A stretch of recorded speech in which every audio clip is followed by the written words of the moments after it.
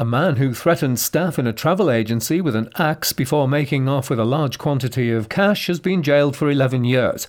Peter Francis Elvin of Newcastle had only been out of prison for a few days when he purchased the weapon from a DIY store before he confronted staff at Hayes Travel in Stanley on Friday, October the 1st.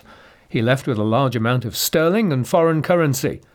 At Durham Crown Court, at a previous hearing, the 41-year-old pleaded guilty to armed robbery and possession of a bladed article. Yesterday, a judge ordered him to serve 11 years in prison.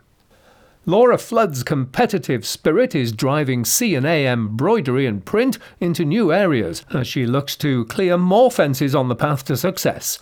Laura lives in Darlington, where she went to Queen Elizabeth College. She was raised in Bishop Middleham, County Durham. And 3 years after Laura opened up a unit on Aycliffe Business Park, C&A is going from strength to strength.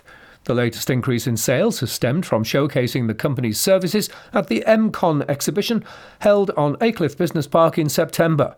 And finally, Bishop Auckland author Wendy Robertson has been working on a collection of short stories entitled Siblings, told by the 11-year-old middle sibling, Isla, set primarily in the year 1922. Although the 7 siblings from whom the stories spring are genetically connected to each other, and in the subsequent generations genetically connected to the author, these stories will essentially be pure fiction, although shot through with fragments of the author's true memory. Siblings will be read by actor Anne Dover, who originates from Walsingham, and can be heard on Bishop FM on Christmas Eve at 2 p.m.